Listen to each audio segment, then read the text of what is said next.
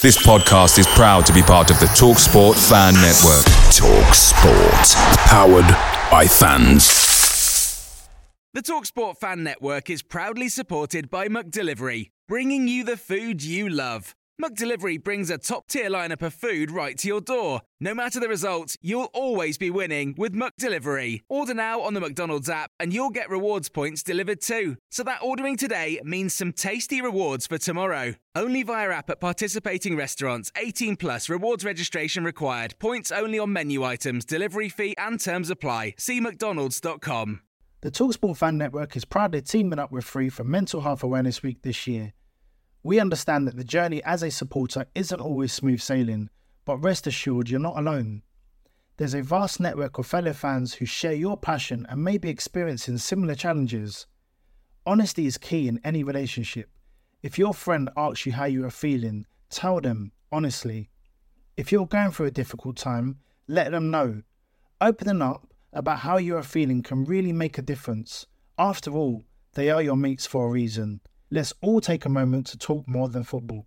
Another week is upon us and no football again. It's the close season, which means only one thing. Yes, we're reliving another player's Stags story. And what a story we've got for you today. Joining me is Mr. Nathan Edge again. Nath, great to see you once more. Great response to the Andy White episode last week. All of the stuff which he spoke about was great. We've been busy planning stuff and continuing to plan stuff. And do you know what? I'm actually really excited for people to hear today's episode too. Yeah, absolutely. We've tried to stick around sort of a similar era, maybe just a few years on. We've done a lot of recent players, haven't we? Sort of last season. So we've tried to roll back the years a little bit as far as we can, I guess, for our age. But we've got a cracker actually, and you wouldn't necessarily expect it to be, no disrespect to Adam, to add that many years of us. You won't think there'd be that many stories, but actually there's some real crackers in there. Yeah, there certainly are, and there's two in particular which you guys are very much going to enjoy. Let's say, I'll give you a few keywords: toilet, Carlton Palmer, corner flag. I think that's, make of that what you will. The best way to do that is, by getting stuck into the episode.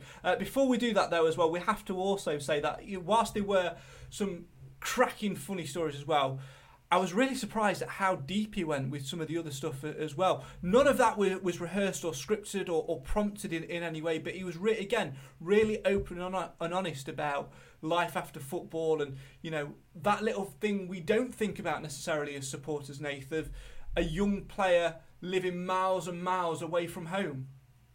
Yeah, I think sometimes as supporters, you're guilty, aren't you? You forget that they are still people. They are still, human beings who have, do have feelings. They do come to clubs and, they're moving across the country from, sometimes hundreds of miles. And usually they're pretty young. You look at footballers, and you're looking at between sort of 18 to 30 when they're moving around clubs a lot of the time. So it's a big thing for them. And I think as supporters, you sometimes forget that. You just expect them to go out there and play each week, and to put all that to one side. And that's easier said than done.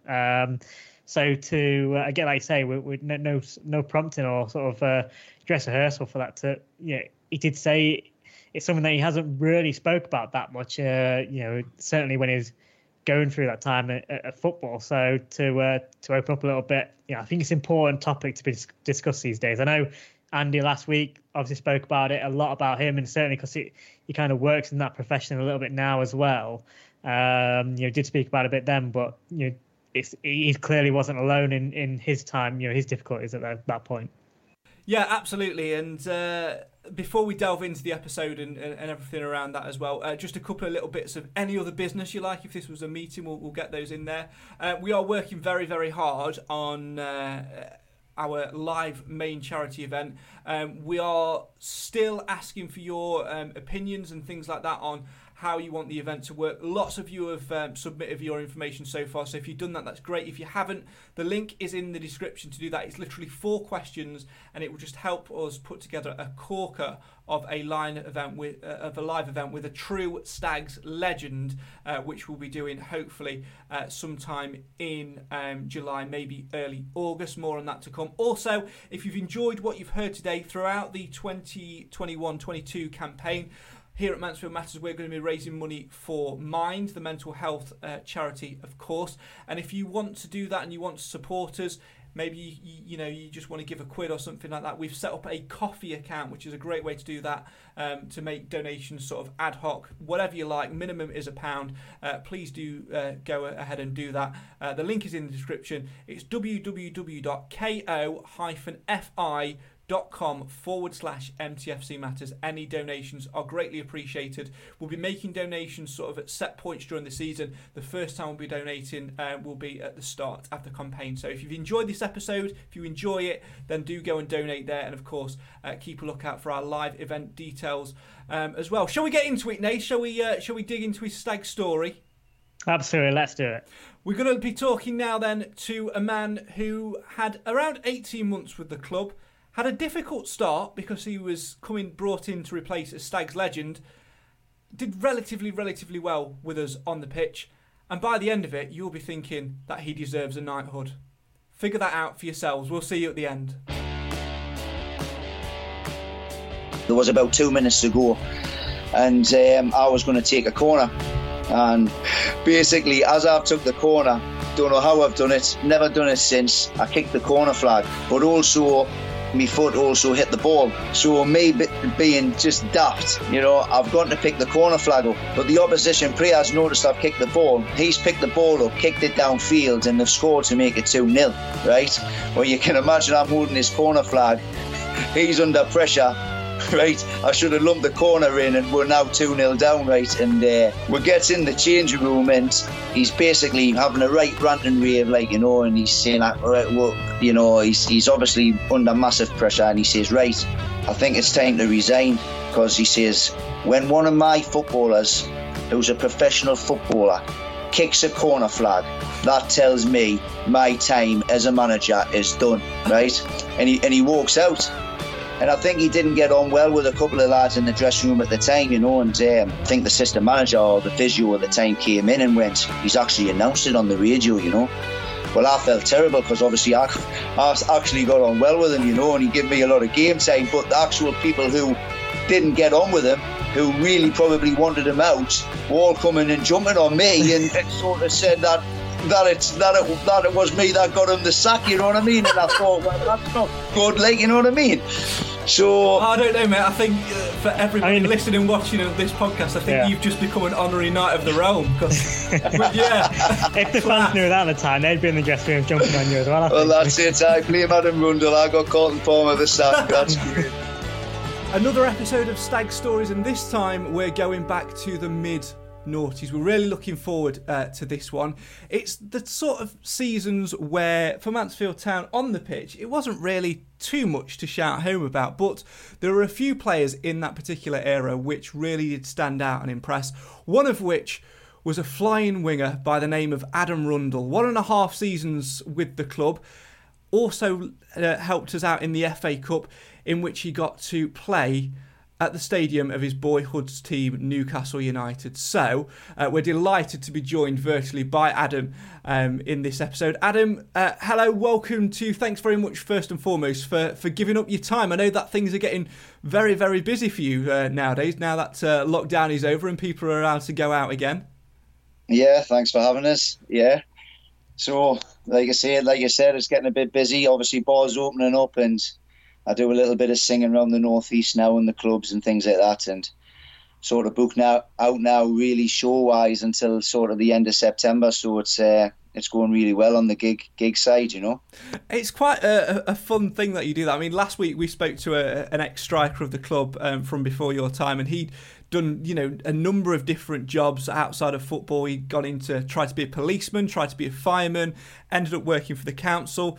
And you've gone down a bit of a different career path as well, haven't you? Yeah, I mean, to be honest, I'm sort of at a pharmaceutical plant now, where we're making sort of the ingredients that go into cancer drugs and Alzheimer's and basically anything you can think of drug-wise that helps people out. Our sort of factory and plant makes it for them, you know. So yeah, and then obviously part time really is because I can't entertain now as a footballer. I've sort of just gone into the singing side as well, you know. Yeah, absolutely. It's an interesting one, that thing. I mean, you always hear about the initiations of football clubs and things like that. So you being a singer and that in the clubs and everything, I imagine that your initiation was top level. Is that where it first started for you, the singing sort of the singing side of it? Yes, I suppose so. I think obviously any sort of night out that sort of the boys had, or if there was a karaoke or a mic anywhere, I sort of used to just grab it and have a sing song. And signing for a new club, initiations was not a problem. You know, I used to just give them a song. And I suppose really when I left football, I did a lot of karaoke sort of with my dad. My dad back in the day had his own show in Blackpool and things like that, you know, and he's still quite a good chanter now, you know. He's 82 now, but he still likes to have a good sing song. And me and him used to go around sort of the bars and with spare time and have a good chant on the karaoke system. And I had one or two people sort of saying, "Oh, are you in a band? Or you got your own show?" And I sort of from there I thought, shall I give it a go? Yes or no? I hummed and hawed for a bit, and I sort of took the plunge for about a year and a half ago. And I'm pleased I did, really, because it's gone really, really well. Fantastic. Where do you see it going? Do you see that becoming like a full-time thing for you, or are you just happy to sort of, do it on the side for a bit of pin money and just sort of just enjoy the relaxation side of it? Well, the agency that I sort of go under, all the singers are full-time with them. I'm sort of the only part-time singer because obviously the job that I've got is an important job. It's a stable job, and as you know, with COVID, obviously bars and lockdowns and things like that, it's not stable yet, you know. And whether or not I go down later along in the line and do it full time, only time will tell. But obviously, I enjoy the pharmaceutical side, and it's quite a pleasing thing knowing that the things I do at work can help others, you know, and maybe save people's lives. So it's probably something that I want to stay in probably up until I need to retire, you know. Yeah, absolutely. And then I guess we'll see where it takes you. You know, cruises, everything. There's endless possibilities with that side of thing. I've got one question for you though on the music side of things. What was your initiation song? Can you remember when you were at Mansfield specifically? What was your initiation song? And if you can't remember, what would be your go-to if you were to join a new club now? You know, the dink of the glass would go. You'd be made to stand on the chair and belt a song out. What would be your go-to? See, I've been brought up obviously with the old style songs, you know, the songs from the 60s and 70s and things like that. So a song that I really like to sing is a song called Run Around Sue. It gets everybody, a lot of people, even the younger generation, sort of have heard of the song, you know, and it gets people singing along and clapping their hands. So anything sort of quite jolly, but yeah, probably Run Around Sue. Nathan's got a big smirk on his face, and the reason for it is Dad is also a massive Stags fan. He's really into his Motown and that, isn't he, Nate? So I can imagine, Adam and your dad having a right good laugh. Probably going back to that era. I mean, I'm going to hold my hands up. I might have to YouTube that song afterwards. I might know it once I hear it, but off the top of my head, I'm not so sure. But no, I think it's I love hearing this. I think a lot of people are going to obviously tune into this podcast to obviously hear about the football side. But for me, I really love to hear about what players are up to after their careers, because the way you think about it, football careers are pretty short, aren't they? So and it's a big thing about certainly discussion points recently amongst footballers about a career path after football. It's being thought of a lot more now, so I always find it interesting to find out where especially ex-Stags players what's happened, so where are they now. So yeah, it's interesting. I think the first singer we've had on, I know John Dempster fancies himself as a rapper, doesn't he? But first singer we've definitely had on here so far. Yeah, absolutely. We've not quite had him on yet, but I'm sure we will at some point. But I don't know. I think that's a real different of a choice. But I guess, you know,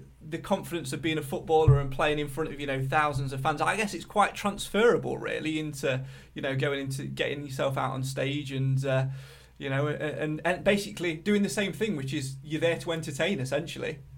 Well, that's it. I mean, obviously, playing football, I sort of had on a Saturday, you live for the Saturday, as it gives you that little buzz to entertain a crowd and things like that. And sort of when you retire, it gets taken away from you a little bit. And I think when you're used to entertaining people or in a sort of that environment, you miss sort of the entertainment side. You know, it's what obviously footballers are born to do, is try to entertain and make people happy. And okay, it's not the football side, and it's not entertaining people on a football pitch. And okay, if there's only 3 or 4 people in a bar, there's 100 people in the bar, you know, the eyes are on you singing wise. And like I say, I mean, to be honest, when people retire, I found it hard when I retired to find a job, you know, and a career path that you think football's going to last, oh God, forever, you know, and it doesn't. I took the decision, you know, to come out at 30, probably a little bit earlier than what footballers sort of do. I mean, because obviously the age is sort of bracketed as 35. The time at 30, I knew I was never going to play in the Premier League, and I'll always have to find a job. And I sort of come out, and to be honest, 4 or 5 months down the line, a lot of people who I played football with didn't think I'd made the right decision. I should have stayed in football. And I thought that myself, you know, a lot of the savings were starting to dwindle away a bit, and you were trying to pay bills and trying to find a job. And the CVs I handed out, people were saying, well, you've only played sport, you know. And I looked at the coaching side, and the coaching side didn't really pay a lot of money, you know. And I sort of had a bit of a panic up 4 or 5 months down the line. And this company sort of threw us a lifeline, and 6 years into it, I'm having these people now who are retiring at 35 phone us up, and they're looking for jobs, and they're actually saying, well, actually you've probably done the right thing, because now I've got a job that's stable, it pays good money, and I've sort of formed a new career path, and they're all now leaving football, sort of trying to find a way in life again, you know. And they're probably going to go through the same struggles that I went through. And with this pandemic, there's not an awful lot of jobs out there now for people, you know. I find it quite interesting to talk about that, actually, the after football side of things, because quite often, like you say, there's only a couple of routes that you can go, that footballers tend to go down, which is either try and get their hand into broadcasting, or they go into the coaching side of things. And for me, I think there's not a lot of education to players, especially younger players, about what there is after football. Because when you think about it, like you say, you stepped out of football at 30. That's a ridiculously young age to be in terms of life. When you've got, you know, another 30, 40, 50 years on top of that where you're going to have to work. And I think it's a very brave decision to look at that and to step away from it. And I think there needs to be more of a conversation about that, especially those players who perhaps have earned a better wage, shall we say, you know, a Championship Premier League wage, who are all of a sudden got this big bank account and nothing to do with the day. And I guess it just goes into things like debt and drugs and gambling and all of that side of things. And it's scary to think about sometimes. Definitely. To be honest, you've sort of hit the nail on the head. I sort of had I played football as a professional for 13 years, and I can sort of count on one hand really how many times somebody sort of pulled us aside and said, you know, have you ever thought about what's going to happen when you finish football? There's not enough of that. And what I found is, while you're playing sort of football, the club and people are interested in you, they kind of do enough for you. And then once you make that decision to leave football, you sort of left on your own sort of thing, you know, and they're only interested in the next player that's coming through, you know, and sort of you're sort of forgotten about quite quickly, you know, and you've sort of got to fend for yourself, you know. If you had, you know, maybe had played a couple of levels higher, like we're saying, you know, Championship, Premiership, with, you know, a big bigger bank account, shall we say. You know, you mentioned there earlier in your answer about it got to maybe 6-7 months down the line and you were eating into your savings to pay your bills and that sort of thing. If you'd have, you know, played at that high level and had a little bit more income from football, do you think you would have had as much desire and drive to get into paid work, or would you have just sort of sat back and sort of seen what happens, waited for an old manager or an ex-player to pick up the phone and say, do you fancy coming on and being my first team coach, that sort of thing? I definitely would have looked for paid work. I've got 2 children. I've got a mortgage. You know, that's the drive. You know, to make sure that you provide for them. And even if I had a healthy bank account, you know, I know obviously now, you know, it quite easily dwindles away. You know, so I think paid work and looking for work and sort of grafting has always sort of been in us. And I mean, I started off at that pharmaceutical plant as a cleaner, just to try and get my foot in the door, 12 grand a year, you know, and it has worked out, where now I'm onto the plant and I've progressed to the top of the chain as an operator. But like I say, I mean, I was playing at Wembley, and then within 2 or 3 years, I'm putting sort of toilet roll in for people. You know, it's quite soul destroying, you know, but I think when you've got kids and bills to pay, you sort of just go, right, let's just crack on and do something, you know. I guess that's the good thing, isn't it? You know, when you've got like family at home that you know you've got to provide for and things like that, that sort of helps to battle against the mental health side of things. But I do worry and I do think about these players that don't have families, that don't have a missus and kids to go home to, that are just sat doing nothing, especially, you know, during the pandemic and things like that. So if you could give them any bit of advice in terms of what to do after football, what would you sort of say to them? Because I imagine there's a lot of your ex-teammates now, like you mentioned, who are getting to that point of, there's not a club that are picking up the phone for me now this summer, there's not a trial there for me, there's not a contract. Well,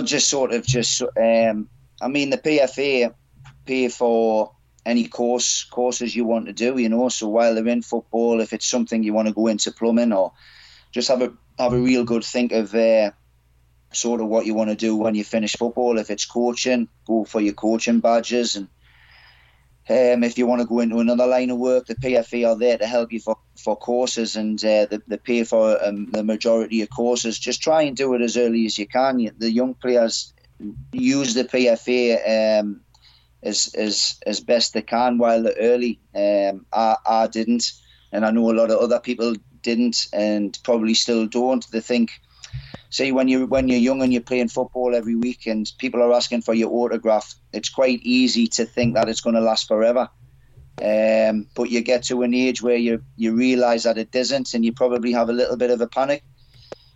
Mental health side, you know, I've probably been there myself. I mean, a lot of these clubs that I played for, as soon as training finished, say at 1 o'clock, I'm sitting in a hotel room, or I'm sitting by myself for the rest of the day. And my wife and my girlfriend, obviously at the time, you know, which is my wife now, she's been with us since the age of 19. She always had the stable job. League 2 and League 1 clubs, you know, if you get 2 years, you're happy. A lot of these clubs are only offering 1 year deals, so football can sort of just go overnight. And she stayed in the northeast to work, and I just went about to play me football and see how long sort of my career would last. But a lot of these times I was by myself, and it does play a massive part on your mental health, you know. I lived for a Saturday and a Tuesday game, but other than that, to be honest, I really struggled at times, you know. And I keep a lot of things in. Probably a lot of people don't know, and I've never really expressed it even to family members, you know, my mum and dad and my wife, and I've never really said too much, you know. But it is hard when you're by yourself and you're trying to sort of, you've got a lot of time on your own, and there's a lot of thinking time. And obviously, like I say, my buzz was a Saturday, but unfortunately that buzz wasn't there for 7 days a week. I think it's a really brave thing to even to say that, even not to go too much into detail, but just to sort of, admit on the surface that there were times that you struggled, because it's an interesting one. Because I was obviously thinking about, when you came to Mansfield, and we'll touch upon that more in a minute, but you're born and bred in the northeast. You've played for clubs up there, and then you end up joining Mansfield in the East Mids. You mentioned things like your girlfriend still staying up there, being away from her. Last season, I'm sure you'll have heard it in the national news. There was an ex-Mansfield player called Lee Collins, who was playing for Yeovil at the time, who was away from family and things like that during the midst of a pandemic, which is hard enough, and he sadly took his own life, which is a sad thing. And I just think we as a podcast, we try and sort of encourage people to be as open and honest as we can. We certainly have done over the last season, but to hear an ex-footballer come out and sort of admit there were times where you struggled, and there were times where it was a darker thought process. I genuinely think, even without going into too much detail, that will help so many people. So that's such a great thing to do. Well, it's more talked about now, you see. Back then, it sort of still wasn't talked about, and men in general, they try not to talk too much. I mean, I know now there is a lot of people now. There's so many people out there to turn to, and it's more and more awareness for people now. I mean, back then it wasn't talked about like it is these days, and I think it was just the times that you were on your own, and there wasn't, like you say, I lived for a Saturday and that buzz and the entertainment, and I found it hard that it wasn't there for 7 days a week.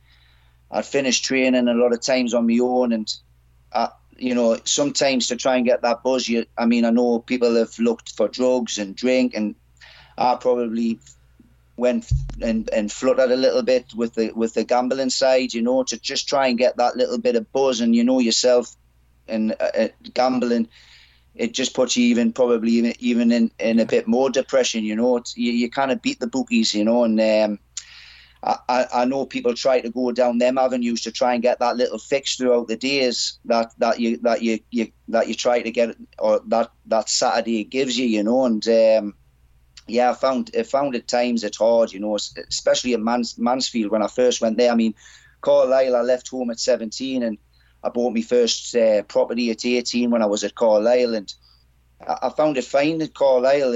It sort of changed a little bit when I came to Mansfield, because I lived.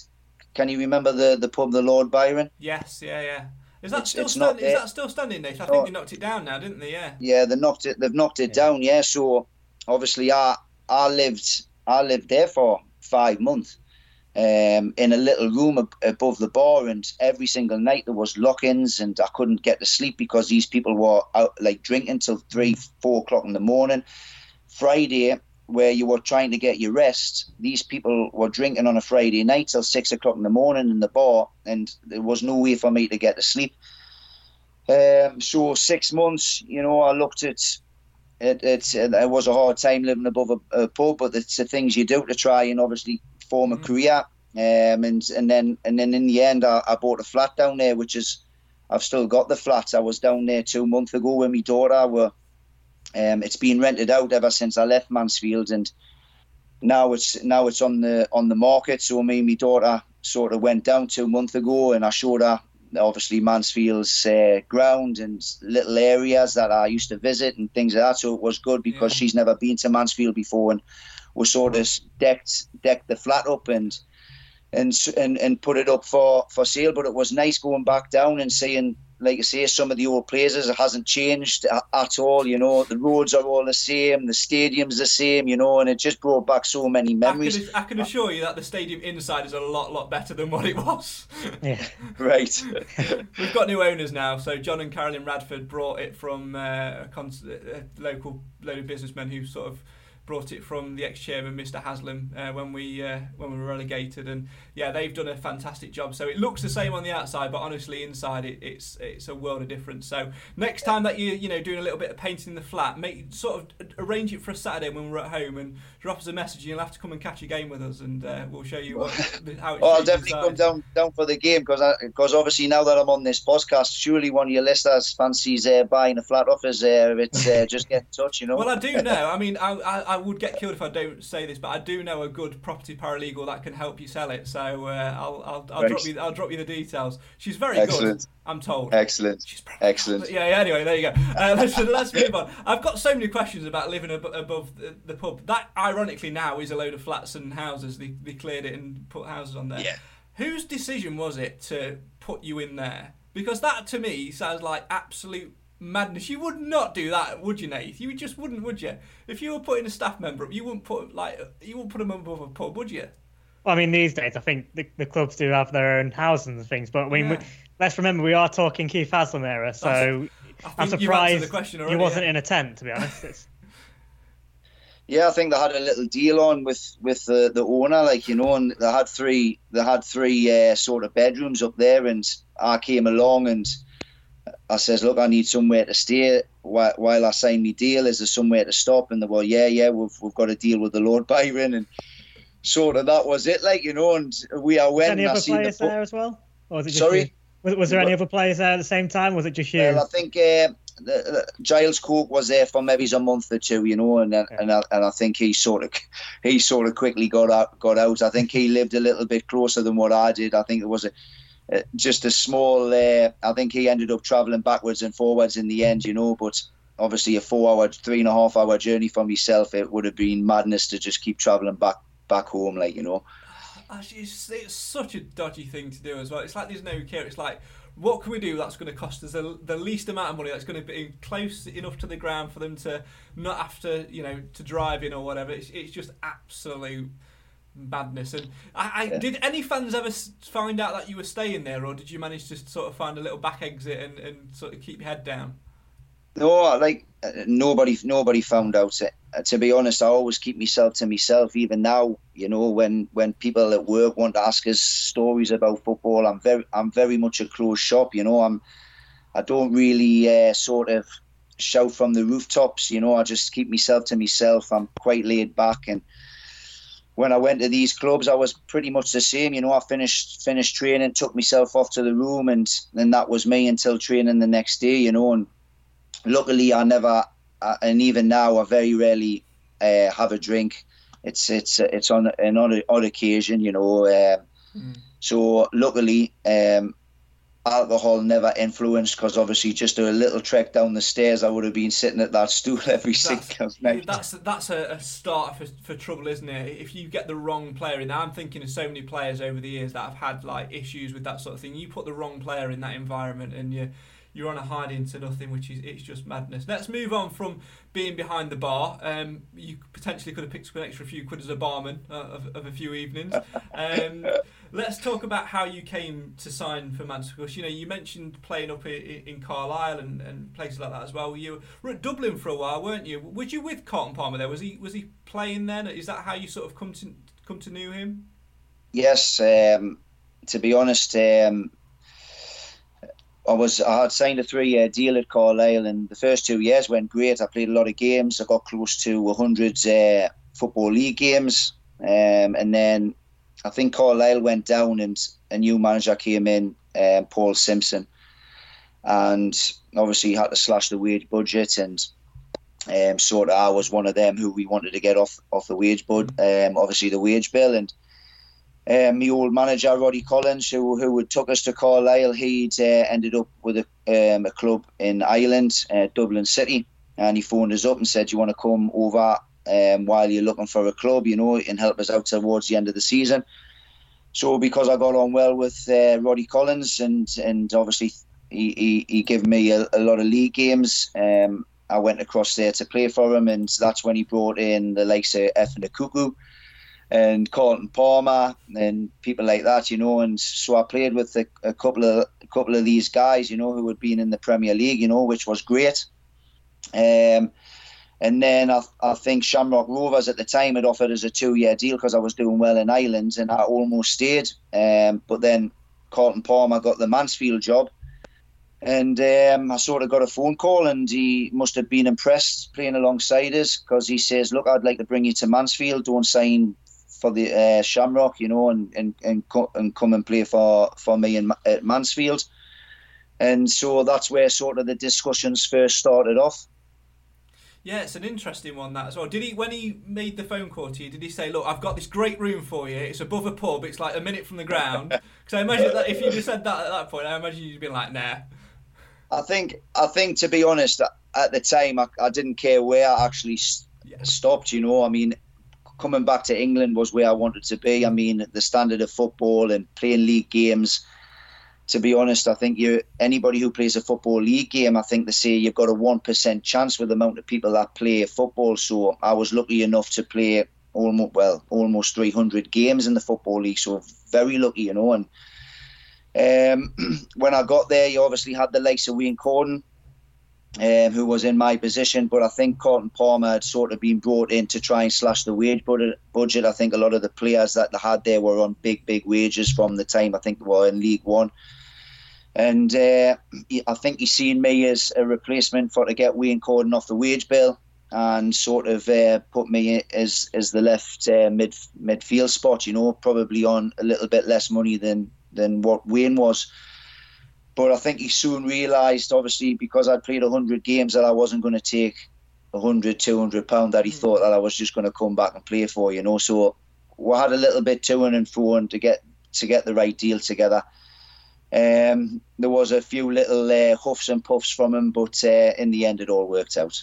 How aware were you of his relationship with the chairman at the time? Because I don't know if you're aware, but his appointment was very, very controversial among Stags fans, and I think it's fair to say one of the lucky ones that your performances won the fans round, because Wayne Cordon was an absolute fan favourite. Fans loved him and adored him. And things like that. How aware were you of the relationship between Carlton and Mr. Haslam? To be honest, I didn't know anything about the relationship that they had, you know. I did come in and I knew that Wayne Cordon was a massive fan's favourite. And I felt as though I was on a hiding to nothing straight away, you know. But football-wise, when it come to games, I was always quite confident, you know, that I would manage to turn sort of some of the opinions round, you know. But relationship-wise between Carlton and Haslam, I didn't know. And to be honest, I mean, a lot of managers and chairmen have relationships. It didn't really bother us. All that mattered to me was just getting back in the Football League and playing games again, you know. Did alarm bells start ringing when they said, here's your accommodation, and you walked into a bar? Not really. I mean, to be honest, God, I must have been early 20s when I came. So honestly, it was just sort of just a whirlwind. I suppose when it started to become a bit of a nuisance was obviously when they started having the lock-ins and you were up late and things like that. So, but I quickly I looked for property, you know, and I got myself a flat, and luckily it didn't last too long in the pub, you know. Let's talk about your performances on the pitch. Like you said, you managed to win the fans round very, very quickly indeed. 18 appearances at the back end of the 04-05 season, because it was January when you joined. 4 goals in that season as well. Very difficult season. That I remember speaking to Gareth Jellyman about it, your ex-teammate, of course, and saying that it was a really good dressing room, but you could sense that there was a lot of change coming in, and sometimes it was really hard to get settled. Is that something which you'd agree with?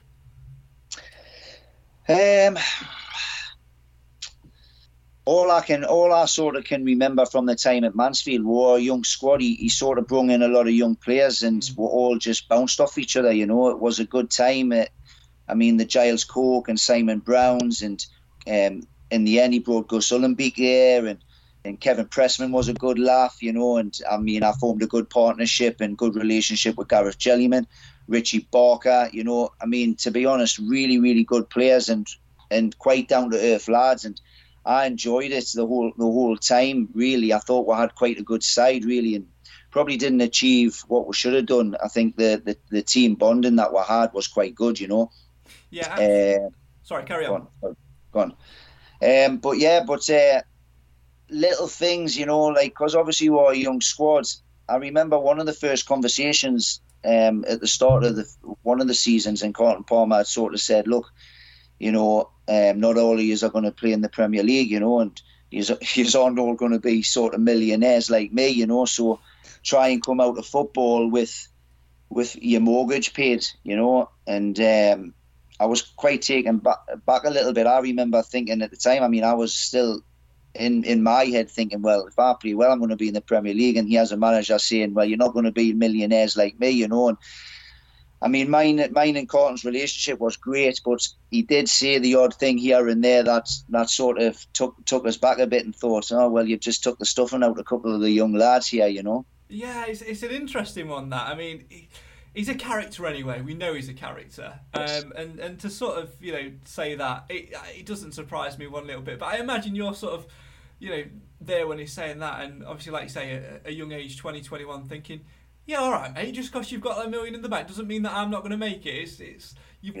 Haven't you brought me here to sort of develop me and things like that? There must have been a few younger players in that dressing room that took that the wrong way and perhaps had a little stumble on that. There probably was. I mean, I thought it at the time, you know, but the thing was, what I was quite lucky, Carlton Palmer, who brought us in, I was one of his favourites, you know, and I played a lot of games under Carlton, so I haven't got anything really bad to say about him, you know. I think he treated me well and he gave us a lot of game time. And as a footballer, okay, sometimes tactics and conversations, you know, sometimes can be iffy from sort of managers. But as a footballer, if a manager likes you, it doesn't really. You sort of just it's all over your head a bit, you know. So and that's what it was like with Carlton. Whenever he's sort of training sessions were a bit iffy or he said something a bit iffy, you know, I sort of quickly forgot about it because I knew I was sort of one of his favourites at the time and I was going to play, you know. Yeah, absolutely. And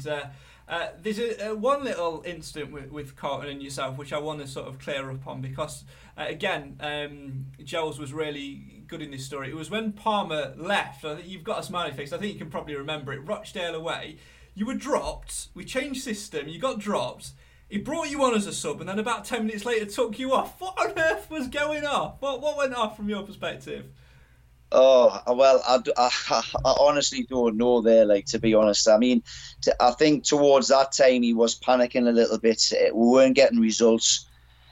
I think he was obviously under pressure. The fans didn't want him there, you know. And, I mean, to be honest, managers do strange things, you know, and as a young lad, like I say, it did affect your confidence. And what I found in football, there's no middle ground. You're either high and you're playing well and your games kind of come quick enough, or you're rock bottom, where you form, you're dropped, managers don't like you. There's nothing in between. So your whole career, especially my career for 13 years, was up and down, up and down. Sometimes my wife didn't know what kind of husband she was coming home to. If I wasn't playing or I had a bad game, it was a nightmare for her. If I was playing well, she knew we were going to have a good weekend. But I do remember an incident. I think he resigned after the game. So I think it wasn't too long after he'd done that. And I remember we were getting beat 1-0. I can't even remember the team who we were playing against. And there was about 2 minutes to go. And I was going to take a corner. And basically, as I've took the corner, don't know how I've done it, never done it since, I kicked the corner flag, right? But also, my foot also hit the ball. So me being just daft, you know, I've gone to pick the corner flag up. But the opposition players noticed I've kicked the ball. He's picked the ball up, kicked it downfield, and they've scored to make it 2-0, right? Well, you can imagine I'm holding his corner flag. He's under pressure.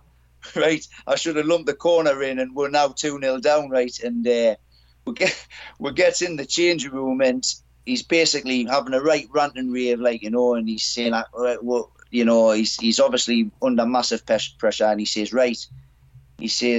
basically, I think it's time to resign. And everybody sort of looked at him, like, you know, he says, when one of my footballers, who's a professional footballer, kicks a corner flag, that tells me my time as a manager is done, right? And he walks out. And I think he didn't get on well with a couple of lads in the dressing room at the time, and anyway, I think the assistant manager or the physio at the time came in and went, he's actually announced it on the radio, Well, I felt terrible because obviously I actually got on well with him, and he gave me a lot of game time. But the actual people who didn't get on with him, who really probably wanted him out, were all coming and jumping on me and sort of said that it was me that got him the sack, you know what I mean? And I thought, well, that's not good, you know what I mean? So I don't know, mate. I think for everybody listening and watching this podcast, I think you've just become an honorary Knight of the Realm. Because, if the fans knew that at the time, they'd be in the dressing room jumping on you as well. Well, that's it. I blame Adam Rundle. I got Carlton Palmer the sack. That's great. Has he ever We've forgiven got a you title for the show there. We have, mate. I've made a note of it. Did you ever speak to him after that? Have you ever spoke to him since? Well, I never spoke to him, and of course he brought out the book not long ago. Yeah, and I haven't read it yet. We really should read it. Just in case. Yeah, well, to be honest, I messaged him saying, I hope the book goes well, whether or not he remembered us or not, I thought, oh, well, I might not even get a sort of comment back, he's got quite a few followers. But he actually sent us a nice message, and saying, hope you're well and things like that, So even though I didn't speak to him up until that point, he obviously was still on good terms because he did send us a nice message back.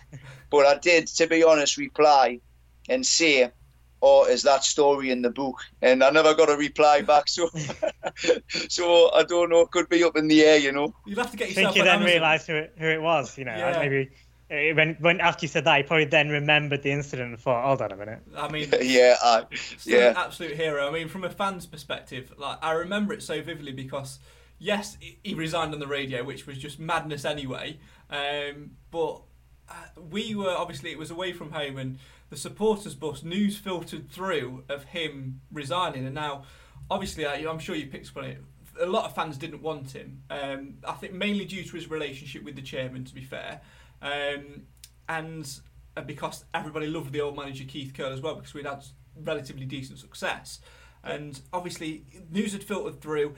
Everybody on the bus jumps up, starts celebrating. Honestly, the atmosphere on that bus was like we'd won a bloody cup final. You've got Rochdale fans walking down the road and looking gun at us, what are they celebrating? They've just been absolutely played off the park and hammered, and they're dancing and celebrating. It was very, very surreal. That time. But I remember, to be honest, I remember just going off topic another little story there.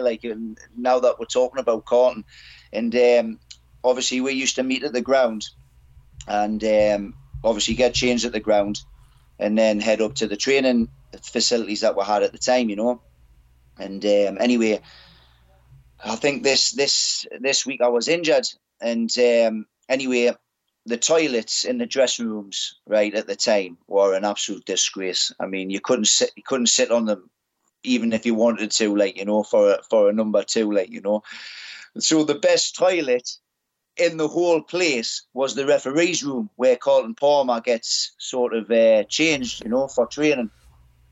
So I'm thinking, all right, they've all gone to training, right? Great, this is my opportunity to nip into the room, and I'll sort of have a number two, in peace, on a nice clean toilet. And then the next thing, little did I know, he's had a meeting with one of the forwards, and he hasn't gone to training yet. So he's called the assistant manager still there, and he's called the physio in there, and I've got this door shut, And he says, right, come in. He says, I want to tell you what's going on with this meeting, right? So I'm thinking, what do I do? Do I knock on the door and say, you can't have this meeting? I'm sort of having I'm doing my business. But I don't know what made us do it. I thought, no, I'm not going to. I'm going to listen to what's being said, right? So I'm having a number two on the toilet, and he's told them everything that's gone on. So I know everything that's gone on in this meeting. He's getting rid of the forward. The forwards broke down in his office, started crying. He's then started naming his lineups, the people who he wants to get rid of going forward. And I'm sitting there thinking, oh, actually, I should have knocked on the door and let them know, because if he tries this toilet now and then it's locked, he's going to go, who's in there, And I just prayed and prayed and prayed once this meeting had finished that nobody tried the toilet. And honestly, so lucky that nobody did. They just went straight to training. But I got to know everybody who was getting contracts. I got to know who he was getting rid of, who he wanted to play, and everything like in that meeting. All because I wanted a number 2, like, you know, on a nice toilet. Genius. I mean, there's a few questions. I mean, imagine just sort of walking out. I mean, for one, if he did say your name, at least you were in the right place. If he did catch you were in the right place. Yeah. But I think the question me and Nathan both want to know, and we've got to ask it, because, you know, X amount of years has passed now. Who was the striker that was in his office? I think it was was it Matthew Tipton? Yes. Can you remember him? And he did leave. Now, yes. Everybody forgets about Matt Tipton because I Yes. don't know what happened, but I think he was, you know, living away from home or something and really, really struggling. It's one of those things we spoke about at the top of the show, to be fair. But he came in, and I remember the club paid good money for him, and he just never hit the ground running. And then I think he went to Macclesfield in the end, which was weird. But yeah. But let's just put it out there. If he did mention my name, right, that he was going to get rid of us, right, whether or not I had finished doing any way, I would have opened that door and went, I've just heard exactly what you said, right? Get up in that office now. We're having a serious conversation, like, you know. And then gone, I'll be 2 minutes. Let me just... Oh, I mean, so not only did you manage to get him sacked, but you was also an undercover spy as well. I mean, I'm liking this already. Yeah, I mean, to be honest, I mean, I could have told everybody in the change room, well, you're not staying, you're not. He rates you, he doesn't rate you. But no, I was quite good. I kept it to myself. They'd have been like, you'd have started, if you'd have said that though, all the players, they'd have been started like giving you like foods which and drinks which are maybe got a little bit of laxative in to make you want to go a little bit more. So, you know, you're there at like a regular report, like, right, he's in a meeting, nip in there now, get in your little space, you know. Honestly, to be honest, I think I was lucky enough to get away with it once. I don't think I would have gotten away with it too many times, like, you know. I'd have never gone back in there. I wouldn't take that risk. Yeah, exactly. I didn't. Honestly, I didn't. How long did you leave it before you left the cubicle? Because, like, you've obviously got a problem there, haven't you? Of, you know, if you walk out while they're in the room, they know you're going to be listening. They know you're going to know absolutely everything. So you've got to properly sweat that out, haven't you? Oh yeah, I mean, it was I think it was a good 5 minutes, to be honest. And then when I did come out, I sort of like just cracked the door just slightly open to see if I could hear any voices. And when the coast was clear, I sort of got out of there, like, you know. Jesus Christ, that's just absolutely ridiculous. I mean, first and foremost, for him to use the referee's room as his own personal changing room and toilet, it's mad. But that is hilarious, though, that you sort of, you're in there and having a bit of a spy. But I don't know what would have been worse, getting caught or I don't know, or him saying your name. I don't know. It's something that's sort of played in my mind a lot, and even now, like, thinking about it, I thought, like, imagine, like, I don't even know how that conversation would have went. You know, he's just blurted everything out in half an hour, and then found me sitting in the toilet. I mean, I don't know how well that would have went down. You know. I mean, it's Colin Palmer. I don't think he'd have shook your hand and said, "Don't worry, mate. You know, just catch up later." I think. I don't think it'd. I can't imagine taking it that nicely. Could you? No. I definitely would have been on the transfer list. Let's put it that way. Yeah, absolutely. Imagine that in an interview, though. So Carlton, just tell us why you've taken the steps to place Alan Rundle on the transfer list. I mean, I'm not going to attempt the accent, Nath. I was going to do it for a split second, but I'm not.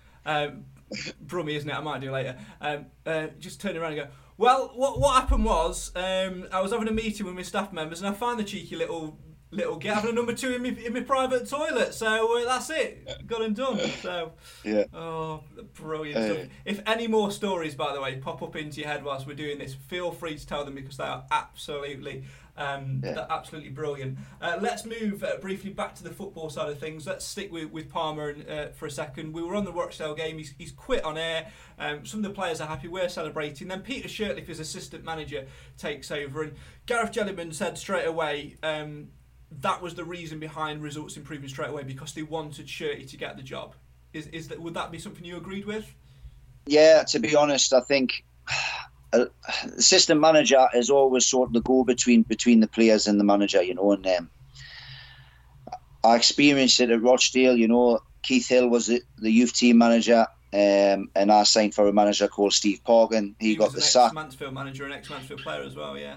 Yeah, so Steve Parkin got the sack, and Keith Hill obviously got the job. And because everybody really got on well with him, the results improved. You really wanted him to get the job, and the same sort of thing happened at Mansfield. You know, Peter Shirtliff came in, and to be honest, his coaching methods, it was just a different take on what Carlton was doing, you know, and he was a breath of fresh air. Everything sort of just improved instantly, you know, and yeah, I mean, like I say, I mean, I played a lot of games under Peter Shirtliff as well, you know, and we got on really well. And as part of that run as well, you had not one but two excellent cup runs. It's very rare in a season to have a great run in the League Cup and in the FA Cup as well. And you certainly did that. What do you remember about those cup runs, other than the obvious, of course, of you getting to play at St James's Park? Not a great deal, if I'm being honest. And I know, obviously, I think it was Grays Athletic in the FA Cup we got in the second round, if I can remember rightly, we were on TV. So I thought, at the time, I hadn't been in the third round of the FA Cup, you know, and I thought, God, if we can get past Grays Athletic, we're in the third round, and I could end up playing against Man United, Liverpool, anybody, you know, and we beat Grays, I think, 2-0. And then I came home that weekend and sort of took me wife out to a cinema, and I says, look, we'll watch a movie. This is on the Sunday, and I says, we'll watch a movie, but I have to be back in the car for, I think it was 5 o'clock, so I can hear the draw, you know. And I think we were something like ball 38. This is how massively I remember it, you know. And we got in the car just in time as the draw started, and she at the time was a season ticket holder with her dad at Newcastle, you know, massive Newcastle fans they were. And I just remember seeing like Newcastle United had come out, and I looked at her, I says, can you imagine if it was ball 38, like, and then all of a sudden ball 38, Mansfield Town, where honestly my phone never stopped ringing. It was just absolutely bedlam in the car. We're hugging each other, and to be honest, I mean, it was just great for that occasion to happen, even for me parents, you know. And it's one of them. My dad took us everywhere, you know, to probably make me dream a reality. You know, he'd done a lot of miles. He's took us everywhere when I was at Newcastle United as a youngster, and he's travelled everywhere. And it was great just to be able to. I mean, I've got a son now who's 6, who's playing football, and he's doing really, really well. And I'm proud as punch, even just watching him just playing for a team, a local team, you know. And if he gets the opportunity to go into academy and things like that, it would be great. But just to see me dad in the stands at Newcastle United and playing them sort of matches, the games at Wembley, and I played in the LDV Fans Trophy final, you know, I'd like to think that I paid him back a little bit, because I mean, me and him are sort of like chalk and cheese, you know, and it was great to repay him back sort of in them ways, you know. So it was just a great occasion. I just remember not being happy for me, but being happy for me family and the occasion that was going to happen. And I remember going to training on the Monday, and everybody was like, "Oh my God, so what's it going to be like? What's it going to be like?" And I said to them, I says, "Well, the Newcastle fans are mad. They could play 11 flies and it would be a sellout, you know. They're just football daft. Everything's black and white. We're going to play in front of a sellout, you know." So everybody started getting excited off the back of me saying this. And anyway, the day the game came, and I didn't get much sleep, obviously excited, you know. And then I remember doing the warm-up, and Peter Shirtliff had obviously said, right, come off, we've got 5 minutes, let's get with shin pads on, and we're coming off, and the stadium looked empty. So all the lads are going, well, I thought you said that they would have like a full house to play in front of, like, you know. And I'm like, this is just not like Newcastle fans. They would go and watch anybody like play against Newcastle, you know. And by the time we'd put the shin pads on, got in the tunnel and walked out, I don't know how the stadium does it. And I mean, obviously there's a lot of people in bars and they're getting the burgers, or they're having the last minute toilet break. But within that 5 minutes we came out and the whole stadium was packed. And all of a sudden I just see everybody looking at us and getting giddy, going, you were right, you know. And because you know, you don't get too many opportunities, especially in League Two, to play in front of crowds like that, you know. And obviously Alan Shearer equalled the record that day. And I can just remember being on the pitch. I've watched a lot of games in the stand, and you think the Roar is awesome, but being on that pitch, my God, I don't think that sort of noise and atmosphere when he equalled the record will stay with us until the day I die. It was just absolutely breathtaking. I just looked around and I just thought, oh my God, that guy's done this hundreds of times. No wonder a lot of people say it's better than sex. You know what I mean? It was just absolutely amazing. Like, you know, I was in the Mansfield colours and I wanted to run off with Alan Shearer and celebrate with him. That's how. Like, I was going to ask about that. I was going to ask about when he scored and like what went, because obviously being like a big fan, I know if I like played football and played against Mansfield and like one of my favourite players had done something like that, especially like it was a local derby or something, I'd be the same. It'd be so difficult to restrain myself and things like that. So it must have been really hard for you to do. Yeah, it must have been really hard not to just sort of go up and just, because you know of the occasion and what it means as well to equal that record. It must have been so difficult.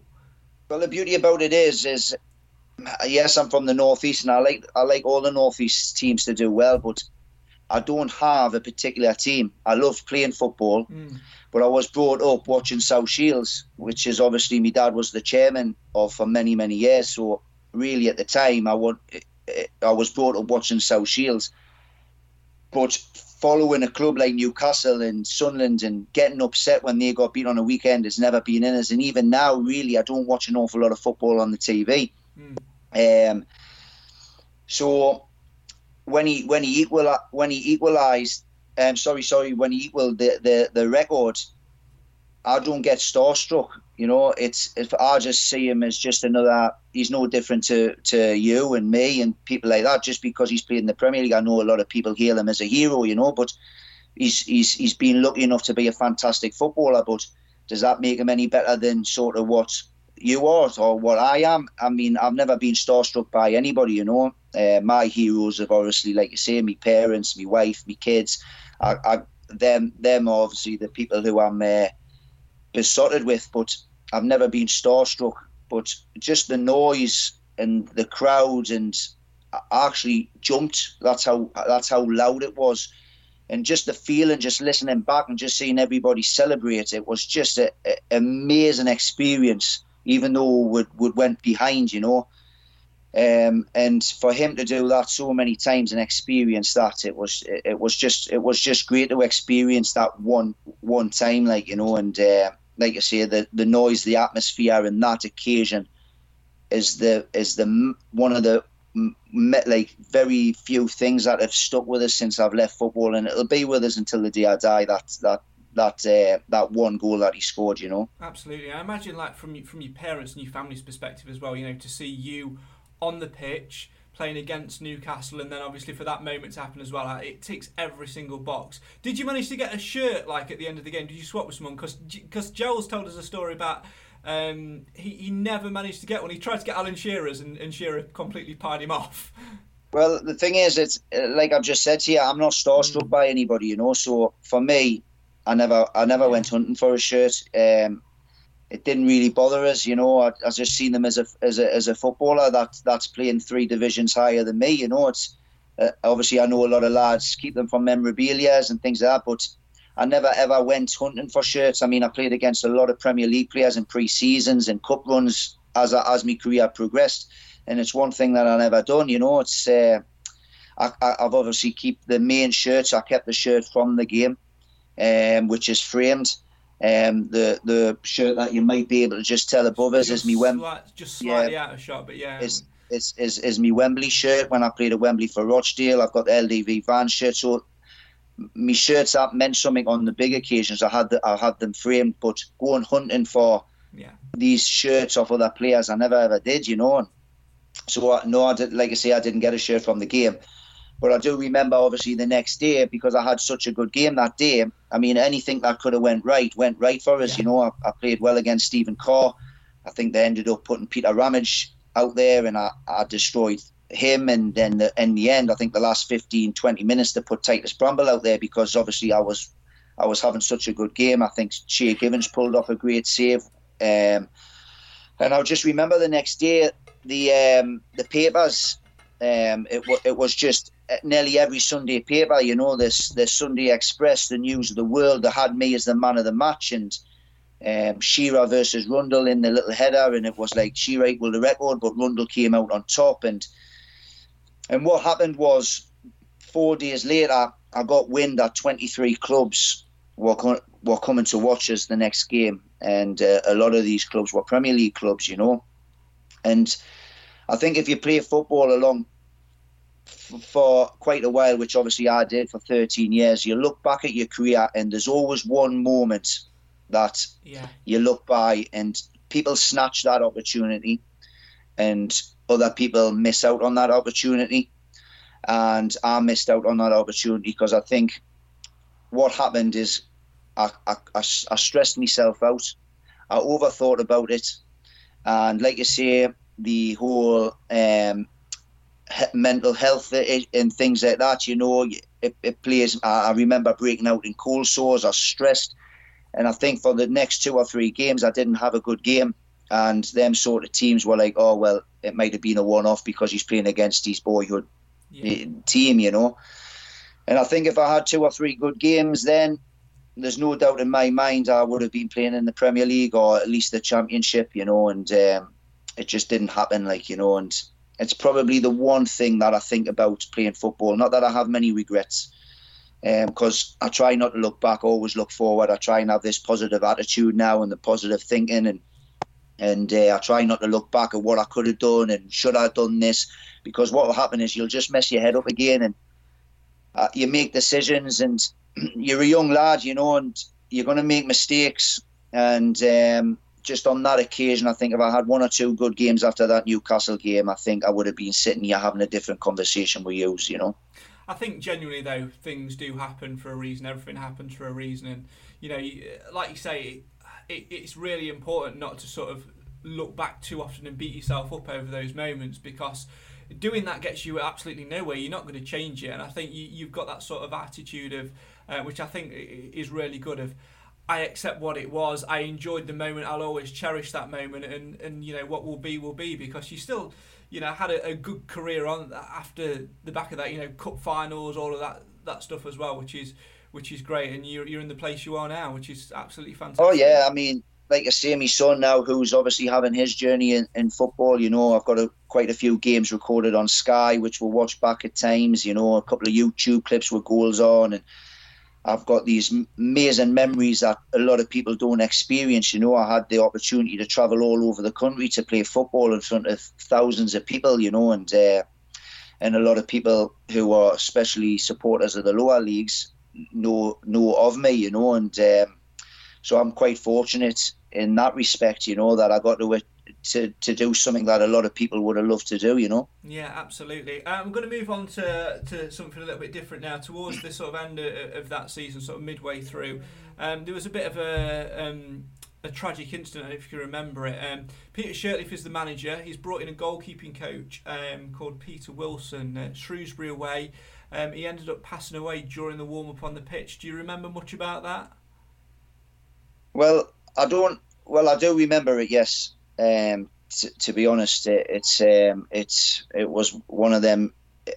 To be honest, I think the whole journey on the way home, I don't think anybody spoke to one another. Like, I think everybody was just in shock.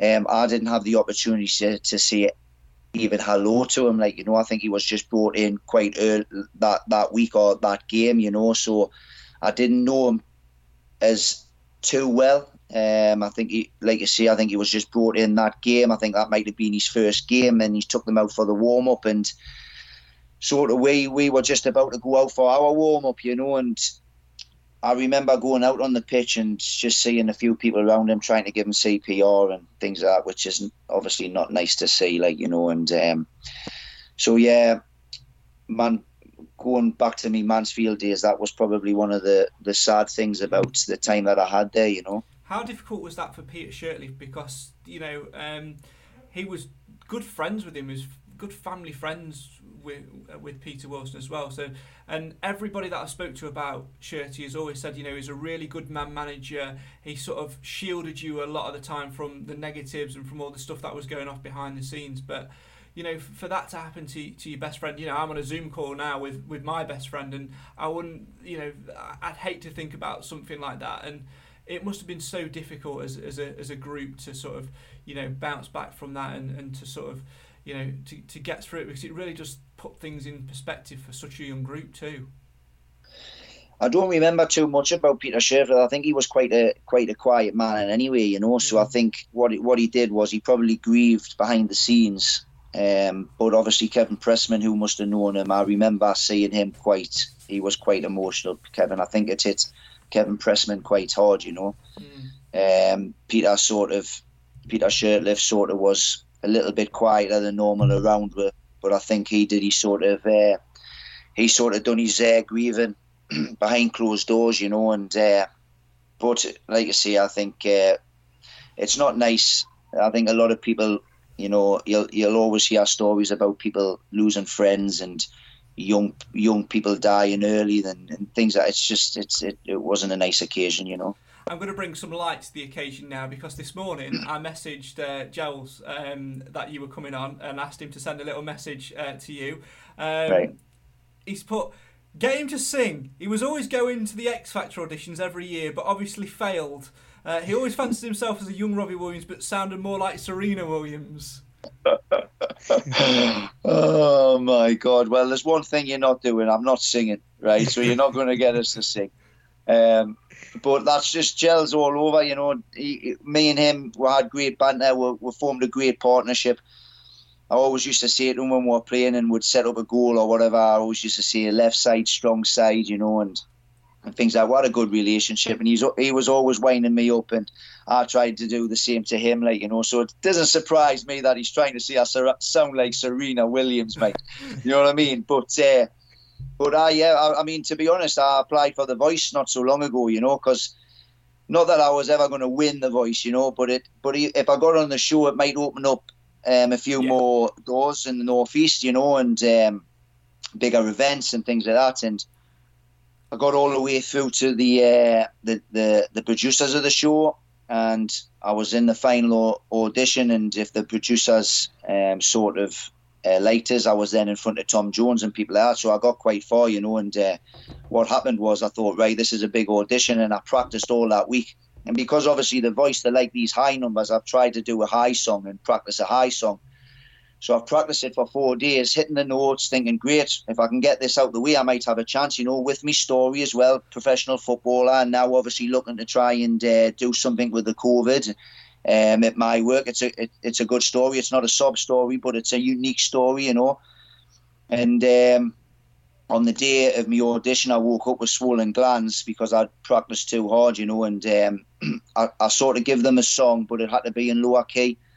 And the producer says, oh, is that as far as your range goes, And I says, well, no, I wanted to sing you this song today. I says, but what I've done is I've over-practiced, and like anything, I suppose that was me shot, and it hasn't materialised since, So, like I say, it took us about 6 or 7 months to get to that, to get to the producers, And everybody sort of said, "Oh, go for it again," and I just thought, no, I'm not doing it again. I've tried it once, and I don't think I'll be trying it again. Well, you never know.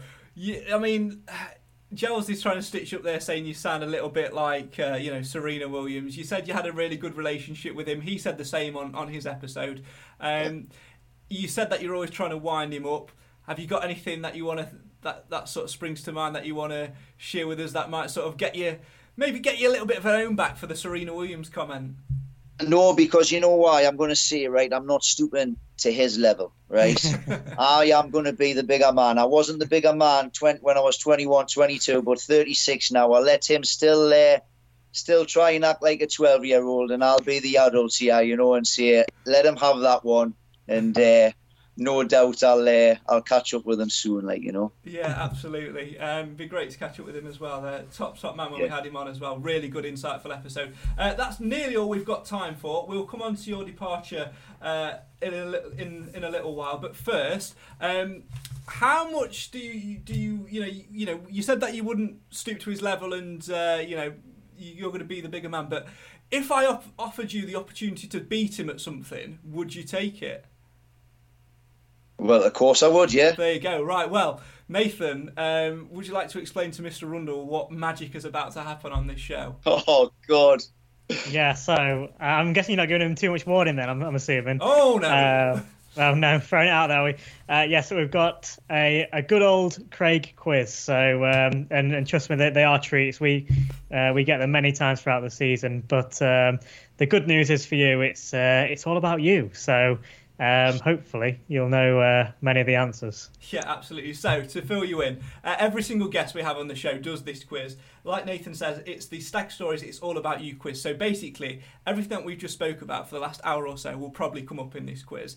But there's a bit of pressure there because, it's up against the clock. You're trying to score to get on the leaderboard. And for you, the added bit of pressure, you want to beat Joel's. So knowing his knowledge and knowing him a little bit, do you want to have a little bit of a guess to see how many he scored in the leaderboard?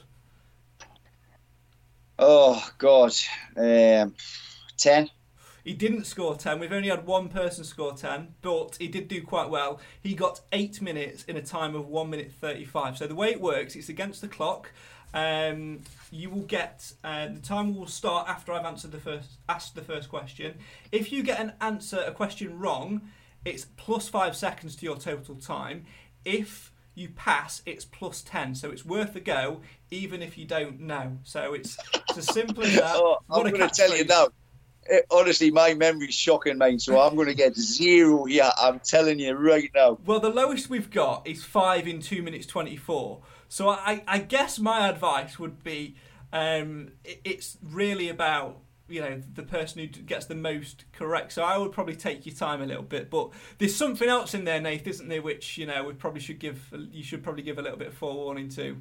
Yeah, I hope you're good at anagrams because Craig has some nasty ones, but you only get the one usually. But they're normally tough ones. Yeah, it's one. So there you go. It's nice and simple. Obviously, if you're looking to beat Joel's 8 in 1 minute 35. We'll see what happens. Are you ready to try and take him on to see what happens? I'm not beating the 8, but come on then, let's go. Here we go then. Right then, Adam Rundle, this is the It's All About You quiz, and we'll get going in 3, 2, 1. You made your debut in January 2005 against Lincoln City, but which of your teammates was sent off?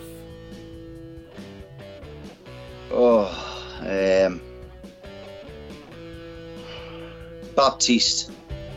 Boss Carlton Palmer made a rare appearance as a player on the opening day of the 05-06 season, hobbled off injured. Who was he replaced by? What? Hey, my God. Jake Buxton. The Stags reached round 3 of the FA Cup that season, losing 1-0 to Newcastle. Name one of the 2 sides the Stags knocked out en route to round 3. Grays Athletic. Staying with cup runs in the League Cup, who was between the sticks and saved Stoke's second penalty in the first round shootout victory? Jason White or Kevin Pressman? Jason White. What number do you get if you add together the 2 shirt numbers which you wore during your time at the Stags?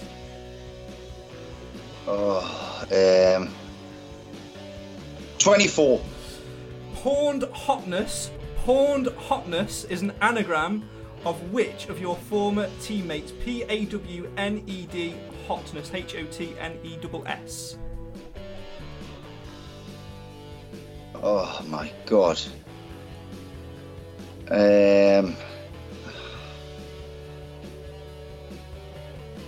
Pass. I'm gonna have to pass. Name one of the 4 teams you scored against as you arrived in the 04-05 season.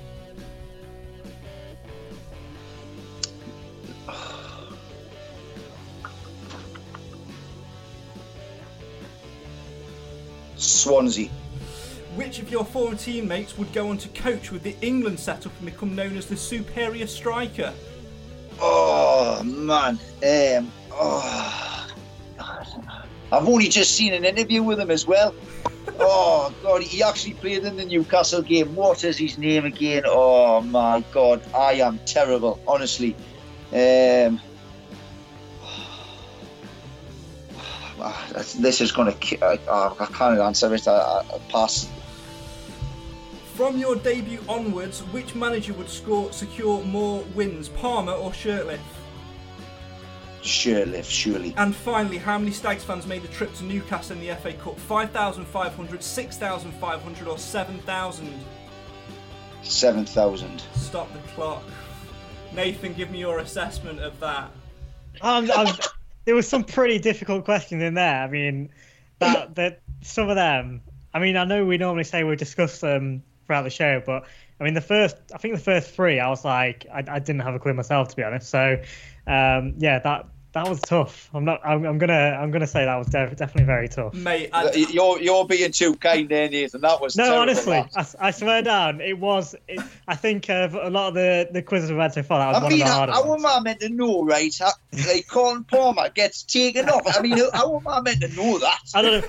Welcome to my world, because this is some of the questions I get week in, week out. So at least somebody else feels my pain right now. Oh, you know what? To be honest, I put that quiz together about 5 to midnight last night after like one of the longest days at work I've had. However, do you know what? I think you did quite well. There were some tough questions in there, but you did actually mention who it was earlier in the show. I won't let it stew. I will give you the answers you got wrong, just so you know, for peace of mind, so you know. Because once you think about it again, you might get there, especially the superior striker one. And I'll do the maths on your time and everything as well in just a second. I can tell you that you got 4 correct. Okay, so that's not too bad. First one you got wrong. Debut in 2005, it was Luke Demek who got sent off. Curveball. It's one of those. If we'd have probably spoken about your debut, you might have got there. The Carlton Palmer substitution, you mentioned him earlier. He lived with you at the Bayern for a little bit. It was Giles Coke. Again, there you go. Then you passed on the anagram, and it was a hard anagram, but Nathan got it last night. I always test them in the group chat. Nathan got it. Nathan never gets them. Go on then, Nathan. Who was it? Yeah, I was buzzing when I got that one. I don't know if it's because of a bit of a dodgy. It's a dodgy one. I don't know that's why I got there, but that was Stephen Dawson. Yeah, Stephen Dawson. That one. Stephen Dawson. Yeah, God, hey. Name one of the 4 teams you scored against. You said Swansea. Could have had Bury, Grimsby, Yeovil, or Boston. Where else did we get to? Then it was the how many Stags fans? That was 5,500. And then this is the one which you were really, really gutted about. And I think if you'd have taken maybe 3 more seconds, I think you'd have got there. Alan Russell. Yeah. Was the superior striker. I had no idea with that one. He's done well for himself, hasn't he? He has, because bless him. He obviously he's forged a good career, but I wouldn't have given him the title superior striker when he was at Mansfield. Oh no, definitely not. But like I say, look at who he's working alongside now. That is very, very good. He's an assistant manager somewhere now, isn't he? I dropped out of the England setup 6 months or so ago. Some off the pitch stuff, and then I think he's an assistant manager now, somewhere Scotland, somewhere like that. Right. But there you go. So the bad news is that unfortunately you are the rock bottom of the leaderboard, and I'm sure Gels will be delighted that he's beaten you on that. What's killed you with the time, to be honest, is the 2 passes. Because it's 10 seconds that we have to add, you see. So you've had a good 20 seconds there with the 2 passes. Total time, including penalties, of 3 minutes and 10 seconds. So the passes have really, really killed you on that one. What are you more gutted about? Being rubbish at quizzes, or the fact that Jellyman's got one up on you? I think they're both on par, and they're really... I mean, to be honest, honestly, as soon as you turned around and said...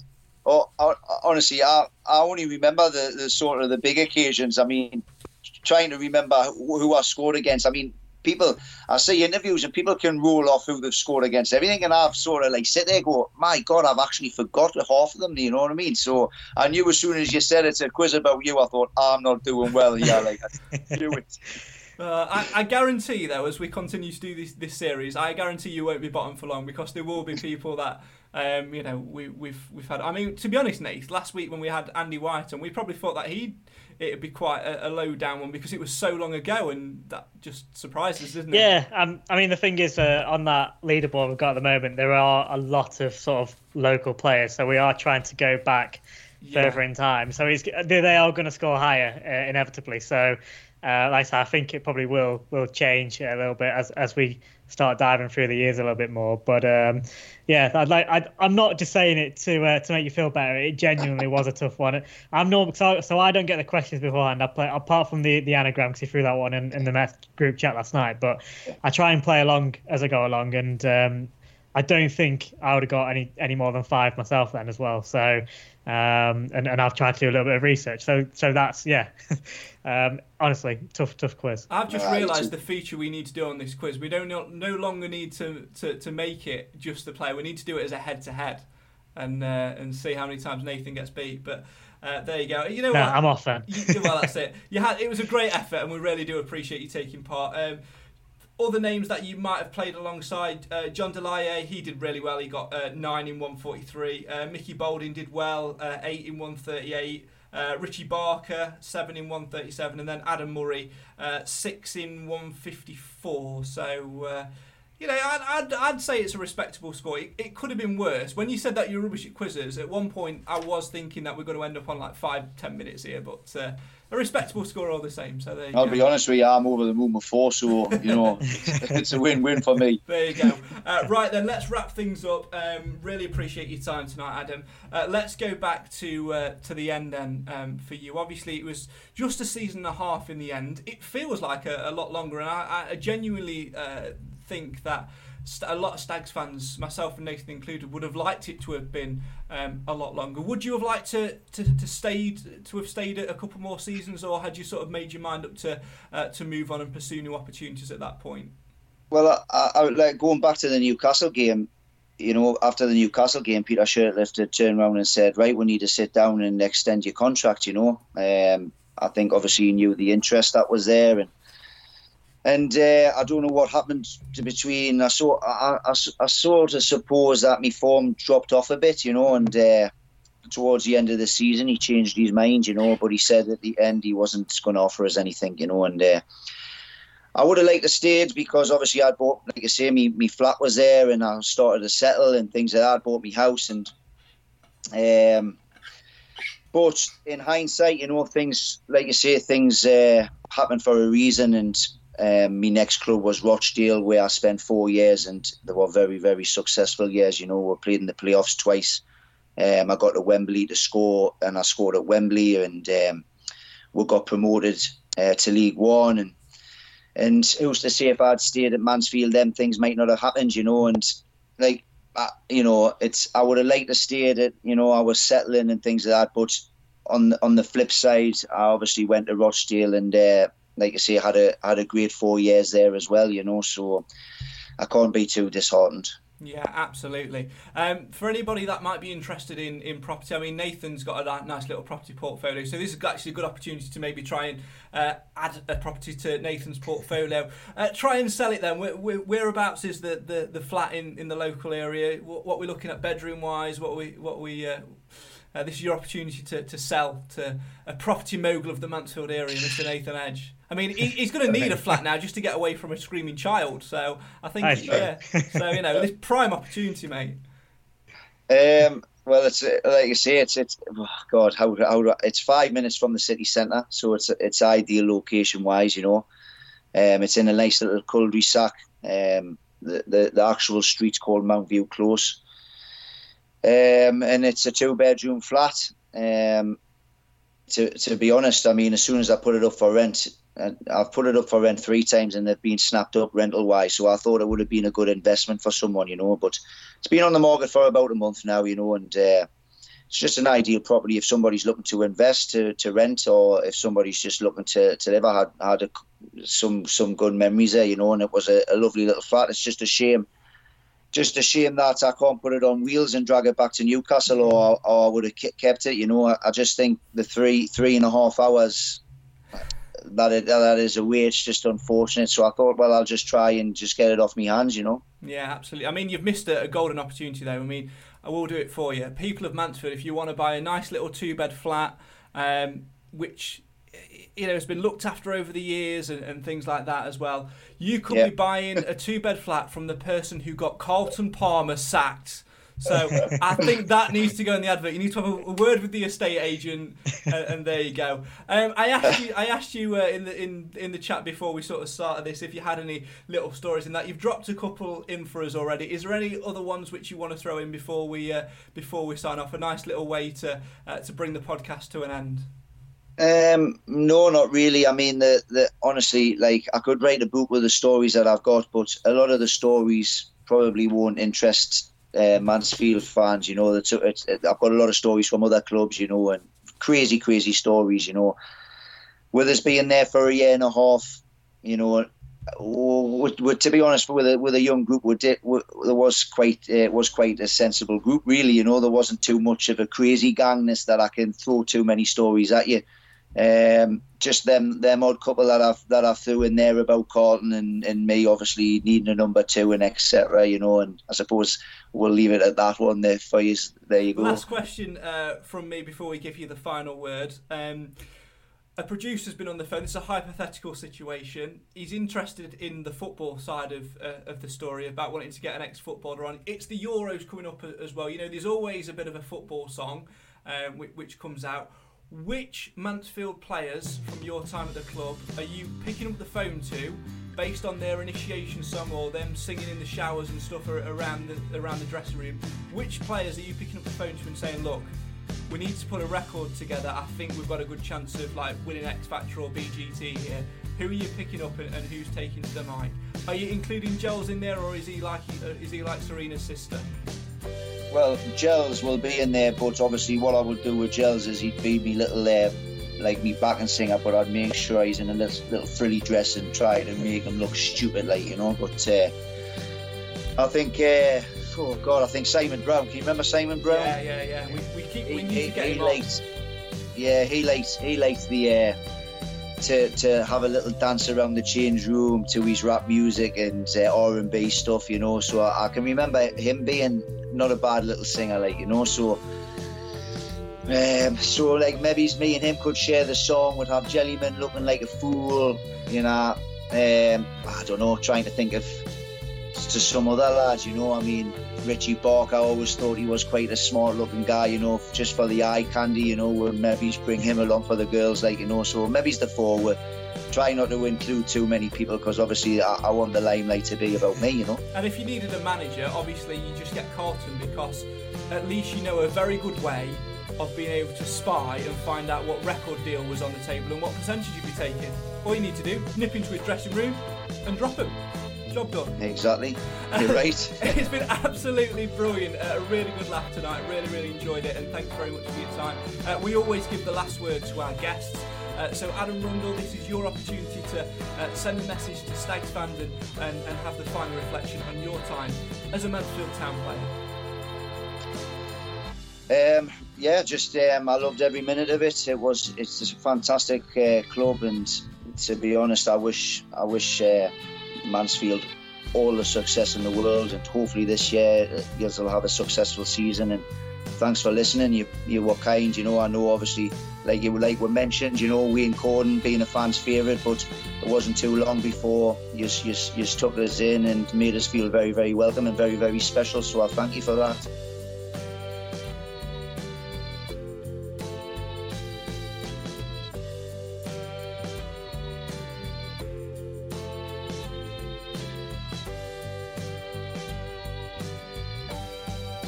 Oh, Nath, what an absolute corker of an episode. Getting Carlton Palmer sacked and then hiding in his cubicle. What a guy. I know, absolutely loved that. Those two stories in particular, absolutely superb. I mean, I can't decide which I actually like the most. You know, I think the whole, obviously the corner flag story is superb, because as we all know, Carlton Palmer wasn't the most popular amongst the Stags faithful. So obviously that was a superb result. You know, he could have pinged one in the in the box and we could have equalised, and and he would have felt like a hero in that moment. But actually, in hindsight, what he did was even better, even if it wasn't deliberate. And do you know what he said in the episode, didn't he, as well? That for years he's felt guilty about essentially getting the manager of the sacks. He's coming at half-time and gone, if one of my players does that... that's a rubbish impression, but... if one of my players does that, I'm not going to be a manager. And he's felt guilty about costing a man his job for years, and yet it was probably the highlight of our season. What a hero. Yeah, I mean...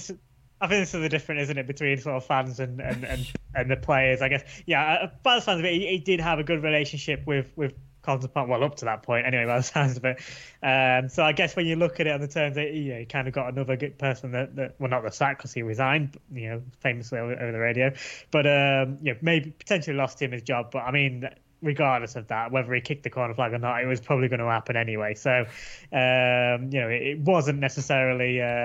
It certainly wasn't his fault, so he shouldn't feel the guilt. And actually, now he might realise that. It can maybe take a bit of pride out of that, because I think a lot of us will be thankful for that. But absolutely. No, that was a great story. But I mean, the other story as well about being sort of stuck in the referee's toilet. How good was that? It's a bit like a bit of a bit of not James Bond, but some sort of spy detective stuff, isn't it? Even though it was all accidental. Yeah, absolutely brilliant. Talk about wrong place, wrong time, but maybe. For the Stag Stories episode, right place, right time as well. We'll have more Stag Stories episodes coming soon as well. We mentioned at the top of the show about getting people's opinions and things like that. We've got a fantastic potential live event coming up. We know it's going to happen. The player in question has agreed to do it. We're going to reveal who that is next week. Just what would you say to people to encourage them to go on and sort of answer those questions to enable us to make such a difference and put together this mammoth night? Because if people have loved the stories today, I'm sure this person in particular will have a number of them as well. Oh, absolutely. I mean, if anybody who's listening attended the live night, the Legends live night we did, was it go back a couple of years now? 2018, Yeah, 2018. So, God, that was a long time ago. So, we had the lineups of Paul Cox, Adam Murray, and Richie Barker, of course, as well, wasn't it? So, and that was a absolutely superb night. And I think the one we have in the planning could certainly by far equal that and maybe even better it. So, we're working hard, and I think especially after the year we've had. Places are starting to slowly open up again a little bit. So how much better would it be if we can get it done live in person? But we do need the feedback, and we need to know what people want. So, but it should be a cracker. Yeah, absolutely should. Get yourself on that link. It literally takes 2 minutes to do it. Lots of you have done it already, which is great, but we need as much feedback as we can. So all the details you need are in the description. We hope that you've enjoyed this Stag Stories episode. More Stag Stories to come in the coming weeks. So make sure you check out our social media and our website for all of that good stuff as well. Nath, sorry, mate. Looks like you're off. I'm going to have to release you back into the world of being dad. Maybe you can take some advice from Adam Rundle. Maybe just go and lock yourself in a toilet for a little bit. Or, he has got a flat for sale and, dad pad and all of that. Well, it sounds like good. He tried to sell it. He sold it a little bit to me as well about the old investment idea. So who knows? There you go. I don't think you'd be using it as investment, though. You would 100% be using it as like a podcast hub and a hideaway, because it might be easy so far. What is he, nearly 4 weeks old at the time of recording this? It might be easy sailing so far, but everybody's saying it's going to get worse. So yeah, no, I'm not appreciating that as well. So cheers. There you go. That's all we've got time for. Thanks so much for listening. Please give it a share, a like, leave a comment if you want. Do all the stuff in the description. If you've enjoyed the episode, please donate to our coffee page. All the proceeds from that go to the Mind Mental Health charity. This has been Stag Stories with Adam Rundle. I've been Craig Priest. Nathan Edge has been Nathan Edge. Adam Rundle has been hiding in Carlton Palmer's toilet. Until next time, goodbye. The TalkSport Fan Network is proudly teaming up with 3 for Mental Health Awareness Week this year. Beyond the pitch, beyond the results, we're here to connect fans, getting them to embrace the highs and lows of supporting your club, because we're not just fans, we're a team. With 2 in 3 football fans having struggled with their mental health, we understand that life off the pitch can present its own challenges. That's why we're committed to ensuring you have the tools to stay connected with your friends and fellow supporters. Take a moment to connect with your mates. A simple text or an open conversation can make a world of difference. And if they don't respond right away, don't hesitate to follow up. Let's all take a moment to talk more than football. Away days are great, but there's nothing quite like playing at home. The same goes for McDonald's. Maximise your home ground advantage with McDelivery. Order now on the McDonald's app. At participating restaurants, 18 plus serving times, delivery fee and terms apply. See mcdonalds.com. This podcast is proud to be part of the TalkSport Fan Network. TalkSport. Powered by fans.